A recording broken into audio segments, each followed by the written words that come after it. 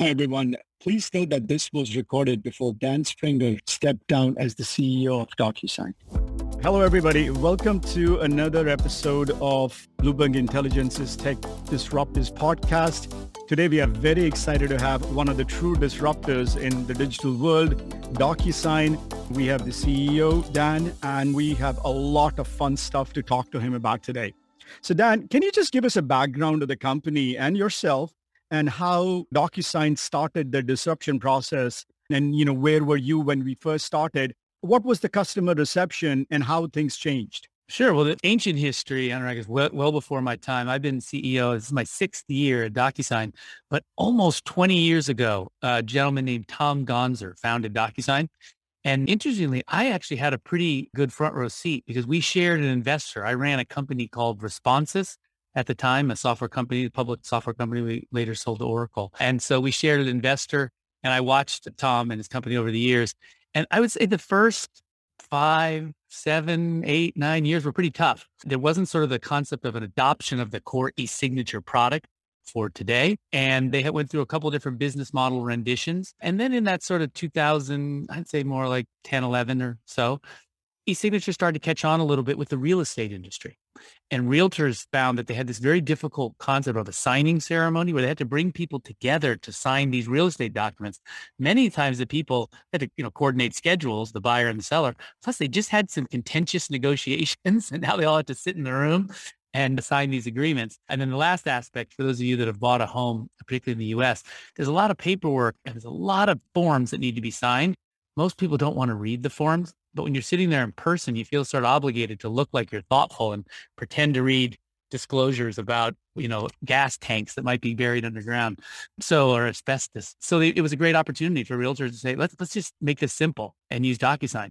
And then in the kind of, I'd say maybe 2013 range, DocuSign started to catch on. And so that's really the early history of innovation. It was finding that core need, which was an industry that could really benefit by leveraging technology to have a better experience for their customers. So let's stick to 2013, 2014 for a second. And if I remember correctly, those are the times when cloud was really booming, Salesforce was booming, Workday was doing so well. So why the lag in terms of something which logically should be, a gut instinct for any process manager? What was the hang up? Why were companies not embracing it at that time? I think there's two core things. One is the same thing with all technologies, right? There's a change management aspect, right, to do things differently. And one of my favorite use cases is offer letters, right? So someone want to hire someone and you want to send them an offer letter. And, the old model was people, even before, computers were typing them on a typewriter, typing up offer letters, and then it became a computer, and they're printing off their PC, the offer letters, and then mailing them to somebody. And then someone would get the offer letter, and then they'd have to sign the offer letter and mail it back. And, you think, well, that ought to go away immediately, right? With the internet, why wouldn't you just, do that electronically, even before DocuSign? The answer is people just got used to it. And if you were one of those clerks that was sending out the offer letters, that was your job. So if someone came along and said, could technology replace that? They weren't necessarily wanting to do that. So that's kind of piece one. It's just a normal change management that happens. Second thing around signatures is a legality aspect. And a lot of times what happens is people say, well, wait a minute, is that a real can I do that electronically? Is that going to be enforceable? Is that legal? And what happens is a lot of times people say no. And they say, well, what do you mean no? You can't do that. It's not, we don't do that. We don't accept that. It's not enforceable. Wouldn't be upheld in the court. And then you say to someone like, why do you say that? And the answer is they don't. They just don't have a good reason. They just say that because, they want to be careful. And then they assume maybe that's the case. But one of the things that's very funny to know, there is an Electronic Signature Act that was passed in Congress and signed by President Bill Clinton. So it's been around for a while. It's been legal for a long time. And yes, there are certain use cases where someone would say, yes, we don't accept electronic signature, but in the United States, particularly, electronic signature has been around for a long time. But people tend to be afraid of change, and they're nervous that if you don't do it the old way, that there may be a problem with that. And so that receptivity isn't always there. So again, I'm still sticking around to the 2013 and the 2014, or perhaps when you took over as the CEO. At that time, perhaps you could elaborate as to, how would a product like this be sold in a company? What would your sales organization look like? I think everybody would probably know by now that you price on a per envelope basis, but perhaps you could even elaborate as that time, how you decided that, you would do pricing this way or the mindset behind it. Well, so think about DocuSign. So DocuSign has an interesting phenomenon. We believe every company should use DocuSign. So we have a very broad view of the market. So from the smallest company to the largest, small and pop company to the largest Fortune 500s, and they all do at this point. We do have 1.24 million customers that really, cover that range. But the go-to-market has been split between a direct and a digital.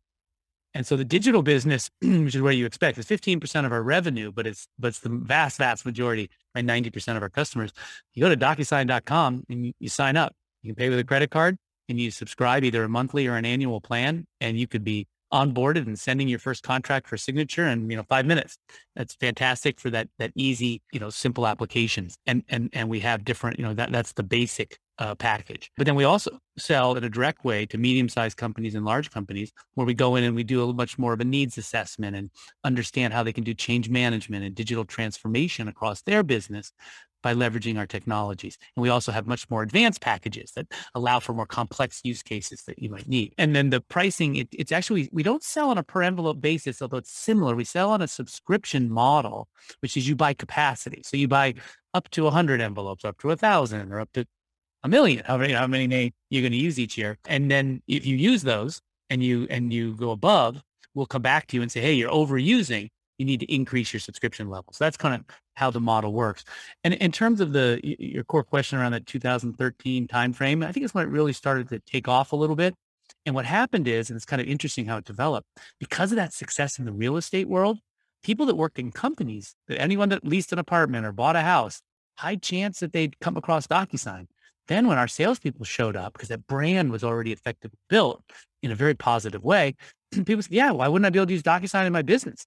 It works great when I use it in a real estate capacity. And those two things kind of as a flywheel build off each other and really allowed the business to grow. So again, going back to those time frame, was there any variable as to, the more number of salespeople you hire, the faster you grow? Or DocuSign, even at that time, I would say is one of the more popular and the well-known brands that's out there. Or was it driven by, either consumerization? It was very much a capacity model in terms of the direct selling. The consumer piece was what really played out for the digital business. And that was a very much sort of like buying Google AdWords, right? And having people see that and say, oh yeah, signature, that's something I need, and showing up at the website. But on the direct business, which is common even for great technology products, they don't just sell themselves. And a lot of times, remember IPO Roadshow, people said, gosh, being a DocuSign salesperson must be the easiest job in the world. Everyone wants DocuSign. You just show up and while, of course, there's some benefits to having a strong brand and a great value proposition, there's still some selling. And a lot of it is around awareness. And then a lot of it is explaining how that technology could be implemented in your business. So we definitely have what would be called a capacity model from that 2013 all the way through the pandemic, I would say. We thought basically the more reps we could onboard successfully and enable, the faster we could grow. And that was definitely the way the model was. So you have the salesperson, and then you have an account executive or somebody who takes care of the account and starts to mine it more deeply? Or how's that structure? So we're very customer success oriented. So we have account execs who are the ones that do the selling. And actually we're split between NewCo. So that's someone that doesn't yet use DocuSign. There's people that just go talk to new companies. And then once you're a customer, and we do what's called a land and expand model. And so people show up usually very small start. They maybe do 1 or 2 use cases. And then our customer success team gets assigned, or the CSM, an account type person there. And they're not salespeople. They don't have any commission payment. They just get paid to take care of customers. And we don't charge for that. We're a SaaS software. We know that if we make you successful, you'll grow with us. So that's really our investment in our customers that comes back to us with growth. So the CSMs work with the customers to go through those change management issues we talked about and drive that success for the business.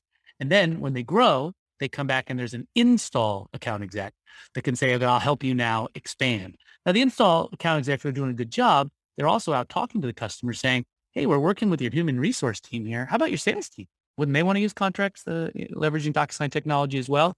And then it starts to build off that. And that's all, we can talk later about outside signature, but that's all the core signature business, which still is the key product that, brought us to the dance. Oh, fair point. Let's now jump onto the pandemic, where I think, the world entirely changed, and so did your business. So perhaps, if you could take us through a bit of a timeline as to when did you start seeing the surge in, client acquisition or volume, or perhaps give us a little bit of that story in that 1.5-2 year time frame when DocuSign just completely, was on rockets. Yeah. So in the beginning of March of 2000, we had our customer event. We always had a big annual customer event called Momentum. And then we had our field kickoff. We had them back to back and we canceled them first week of March because we got concerned about this COVID thing and we didn't quite understand what it was. I, by the way, will fully confess now I was a complete COVID denier, so much so that I made a pledge. Someone had asked me, I'm a big sweets eater. And someone had said, could you go a week without eating any dessert? And I said, I think I could, but I'm not sure. So I made that pledge and it happened to be the first week of COVID started. Just total coincidence. It was at that setting up for that customer event we ended up canceling or turning into a virtual event. And I said, guys, I'm so convinced this COVID thing is not going to last. I'm going to give up sweets until COVID is over. That ended up being one of the worst decisions I've ever made in my life. I had to go through a withdrawal of not having any desserts for 2 years. I did stick to it. So I would tell you that I did not see it coming as being a meaningful impact on the world, much less our business. And about, I'd say 2 weeks later, things did start to explode. And companies that were now shutting down their offices and telling employees to go home and primarily white collar roles initially, factories weren't yet making those kinds of adjustments. They said, oh my gosh, how do I do sales contracts? Oh my gosh, how do I do my finance POs that I used to route around the office to have people sign? And now there's no one in the office. So they started calling us much more aggressively. A lot of times they were either customers or prospects that knew they were going to get there anyway. They were going to transform their business. Now they just needed to do it urgently. And over the next, really, I would say 20 months, we saw an incredibly heightened demand. We went from a 30+% grower to a 50/60% grower. And then we doubled the size of the business, in about 6 quarters. And over half of our employees had been employees that joined since the pandemic. So it was a complete transformation to our business, really every way imaginable. That's very fascinating. Now, let's talk a little bit about the competitive landscape. Perhaps, again, going back to the history of the company, what it was at that time, then what was it when you became the CEO? And when you, look outside today, who are your, the primary competitors at this point? So we like to talk about the competition, and this is not just trite, but very true. Our competition is paper. Competition is paper and manual processes. And we take a look at if you take a look at the e-signature TAM, which we think is about 25 billion. And then the rest of it, we'll talk later about the agreement cloud is another maybe 20, 25 billion. The e-signature TAM, we think it's, maybe 10% penetrated at this point.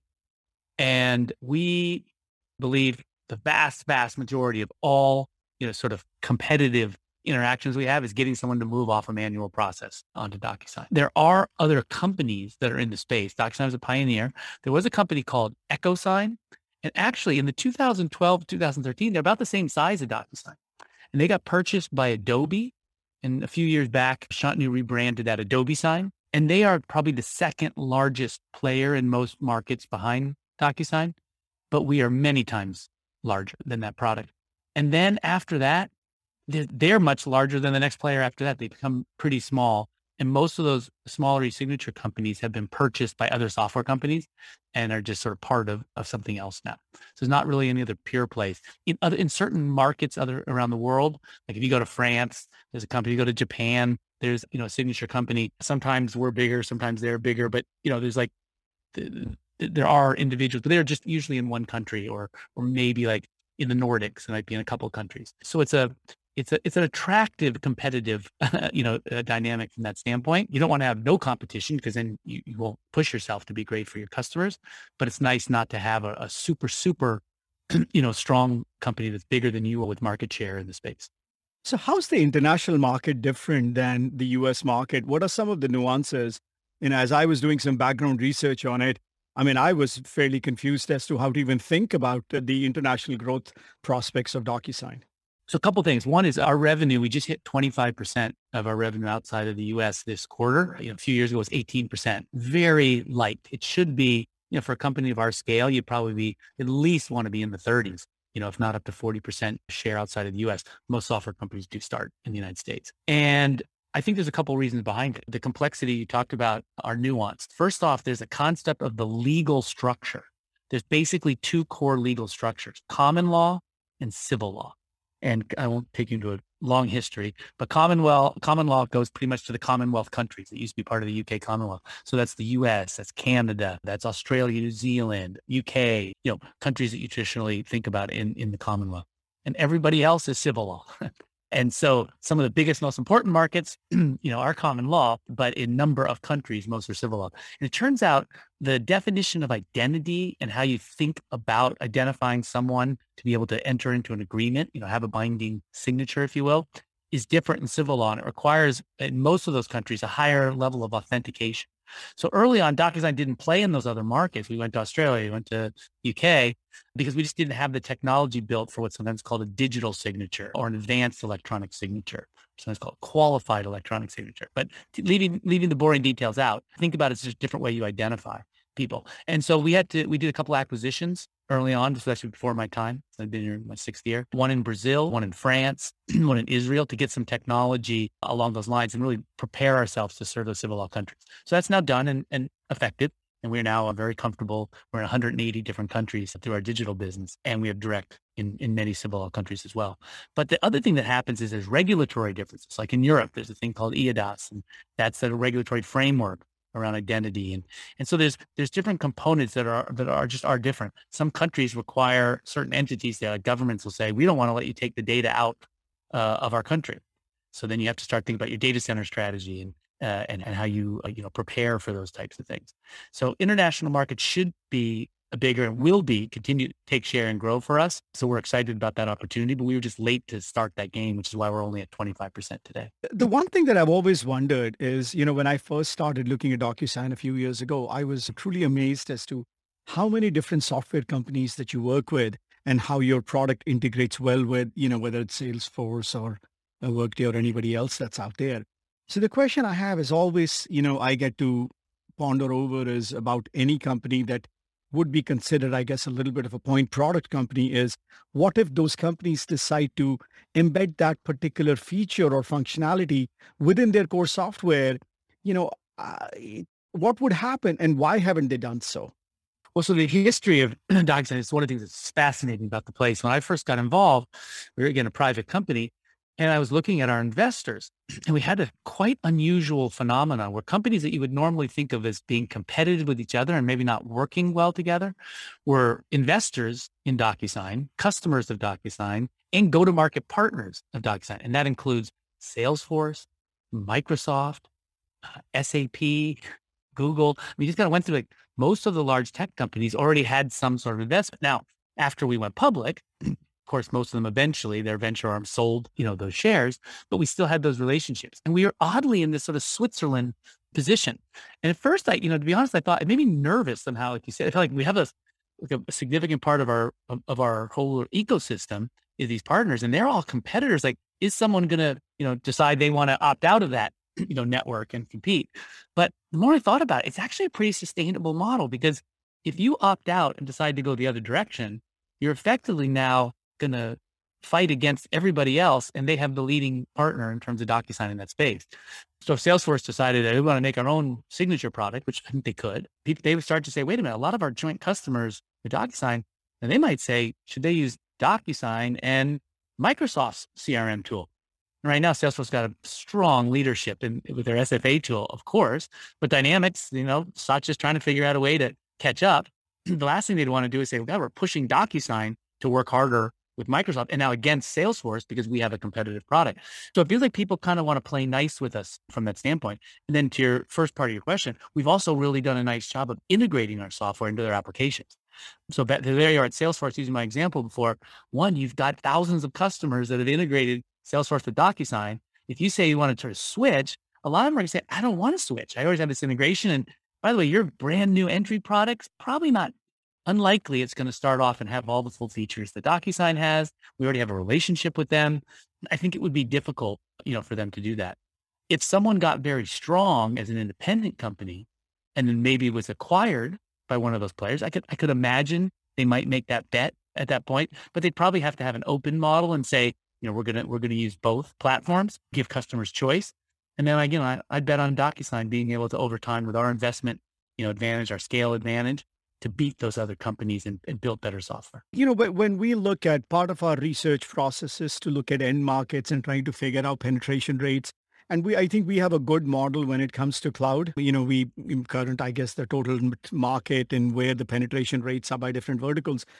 The one thing I have not been able to get a handle around is how to think about digitization of workflows across different verticals. I've just not been able to find any data. Perhaps you could elaborate as to when you have done your own, strategy research across different verticals, where are we in that cycle in terms of digitization of either, state and local governments or financial services or real estate? Like who's most advanced and who's the most backward? And especially if you have any ways to put any numbers around it, would love to get your thoughts. It's a super interesting question. And again, we only have one lens into it. So I wouldn't want to give you my perspective and try to more aggressively say, I think this is representative of the broader world. It's probably a reasonable data point. What we find our most successful customers tend to be customers that have a large number of consumers and they're in some sort of a regulated industry at some level of, every industry has some level of regulation, some more than others. So we see in places like financial services, banking, insurance, a lot of adoption, healthcare, life sciences, a lot of adoption, and they really need to digitally transform their businesses and then also be able to kind of audit that, if you know what I mean. So part of the benefit sometimes of doing something like DocuSign is then you've got a great repository of all those agreements. A lot of times in banking, you've seen they've had situations where consumers will complain that, they were sold something, by a representative of a bank, and it wasn't really fairly disclosed. And then it's like, well, there was a conversation that occurred. One of the nice things with doing that with something like DocuSign with an agreement, you can go back and say, here's the agreement. Here's how we sent it to them. Here's where they signed it. We can tell you where they were when they signed it, the time they signed it, date stamp, time stamp, all those things. They understood what they got versus if it was a phone call with someone. That's what the rep told me. It's a very challenging thing for the bank to sort of defend against their regulator when they're in that situation. So I say that's a great example. Regulated industries like those. We see technology is another one because people are naturally, aware and open to it. And then you asked about government. It's interesting. There's a lot of investment in technology, as we know, in the public sector, but in different ways. I find that there's a lot of, I would argue, less effective in some ways, but bigger dollars in the federal government. I'm talking just for the US for a second. Than there are in some of state and local. And I think state and local, we find for DocuSign, are much more innovative in the way they use it. So when we think about, I'll give you a great challenge during COVID, the federal government said, we got to get a bunch of money into people's hands in PPP loans. And you know what they did? They outsourced it. They said, we're not going to figure out how to distribute these. So they work with banks, and the banks then work sometimes themselves and sometimes through other intermediaries, but to get all those PPP loans, they use DocuSign to get them signed, but we didn't do those contracts with the federal government. We did them with financial institutions.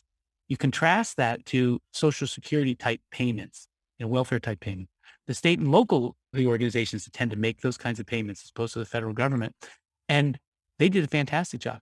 They came to DocuSign and said, my state of New York is one of my favorite examples. State of New York only had one way that you could go and collect an unemployment benefit. You have to go into a physical place, go talk to a person there and make your claim. Well, now those buildings were closed. Their workers were remote.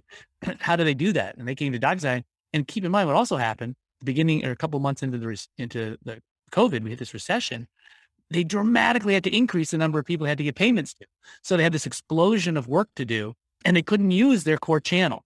So they, on a dime, for how we think about governments, I would say on a dime, State of New York pivoted their Department of Labor and got everything going in DocuSign and was able to deliver to literally millions of people in New York State those unemployment benefits. So I'd say it's a little different in each one, but I would say that in PubSec, the state and local tend to be more nimble and faster at adopting the technologies than federal. But those will give you some of the big verticals that I think are doing a particularly good job of driving the transformation. What about healthcare? Over the last 1 year, and again, I've been a big proponent of healthcare technology upgrades, I think, since George Bush signed that, agreement back then. And every time I feel excited about it, I'm disappointed with what happens.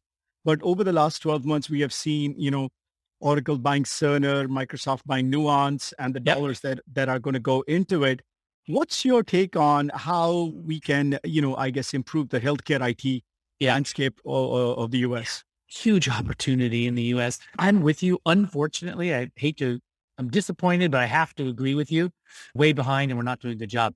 It feels to me the investments, and I think the two examples you just gave, the big HLS companies, separate between like the drug side and discovery of drugs versus delivery to, consumers of healthcare.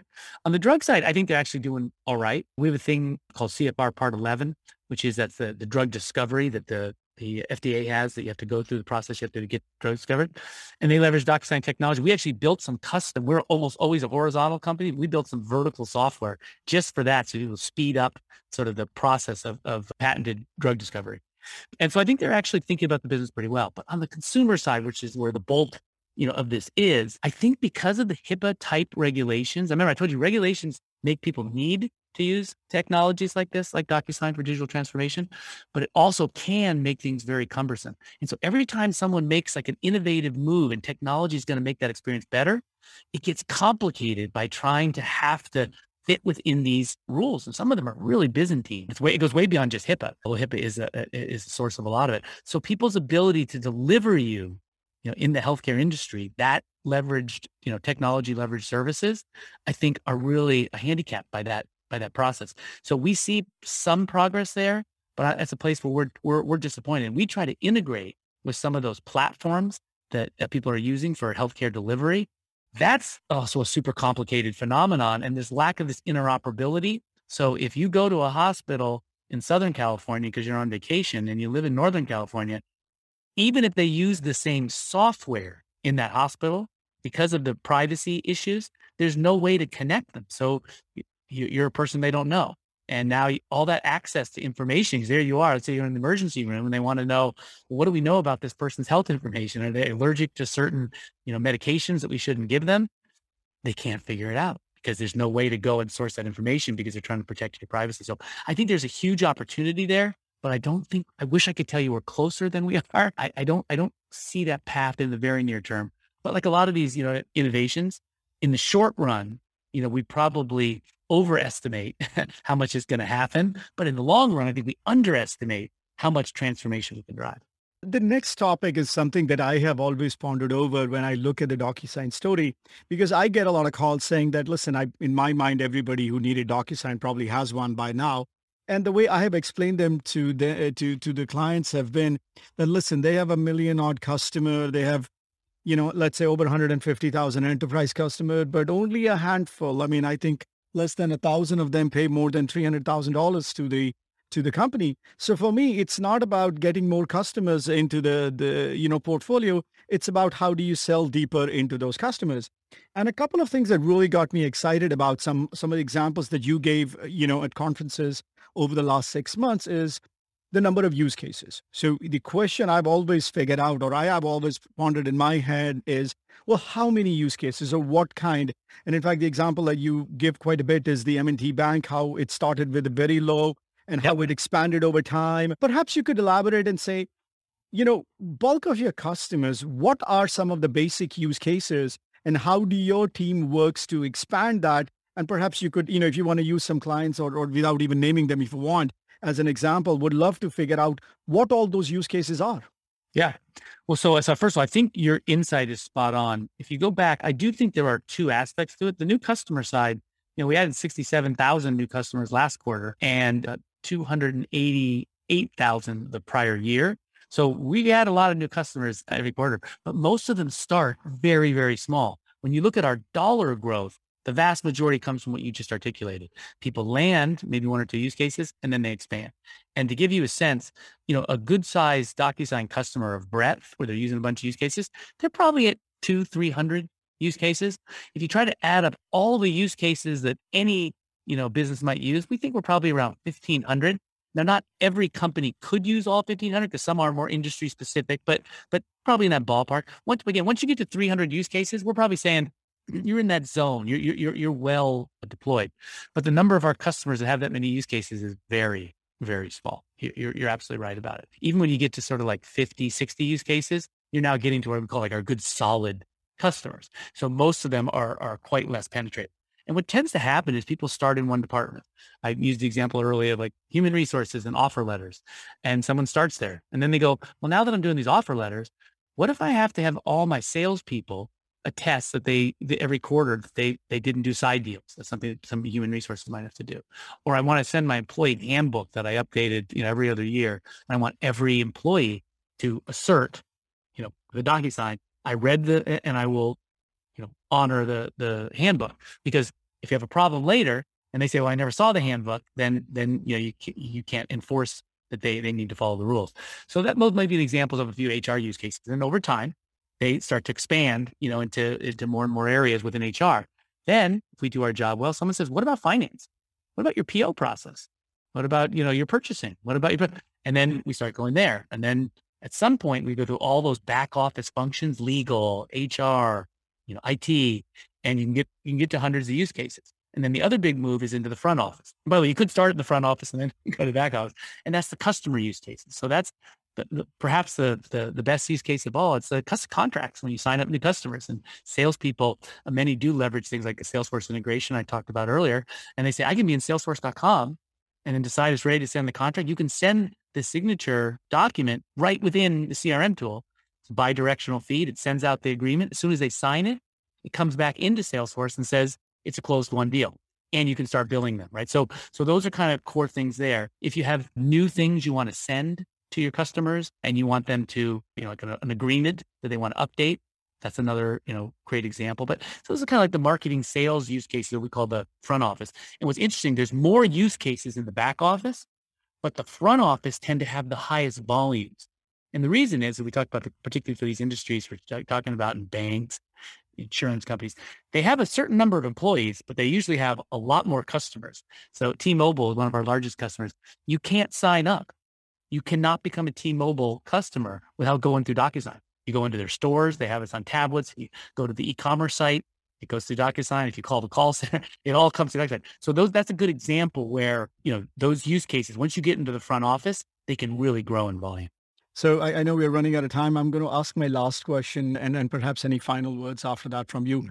Your Investor Day did a very good job of explaining the Agreement Cloud and the vision behind it. How long before you can think this becomes, any material part of your company's revenue? Well, I would tell you it's here today. And there's many companies, when you talked about things like some of the big banks, about M&T, which is primarily a signature company. But if you look at the Wells Fargos, the Amexes of the world, they start with DocuSign and signature. They get bigger on signature, and then they move into broader products like CLM that are deepening that overall Agreement Cloud. And the Agreement Cloud includes signature, right? Signature is the first, it's the entry point, but then these other products will build that out. So we're there in terms of people buy into that vision and are starting to buy into it. But the last word you used, what you said, part of our revenue. And today, the e-signature revenue is over 90% of all of our revenue. And people say, well, God, I don't get it. These other products are exciting and they're growing, and in some cases growing faster than signature.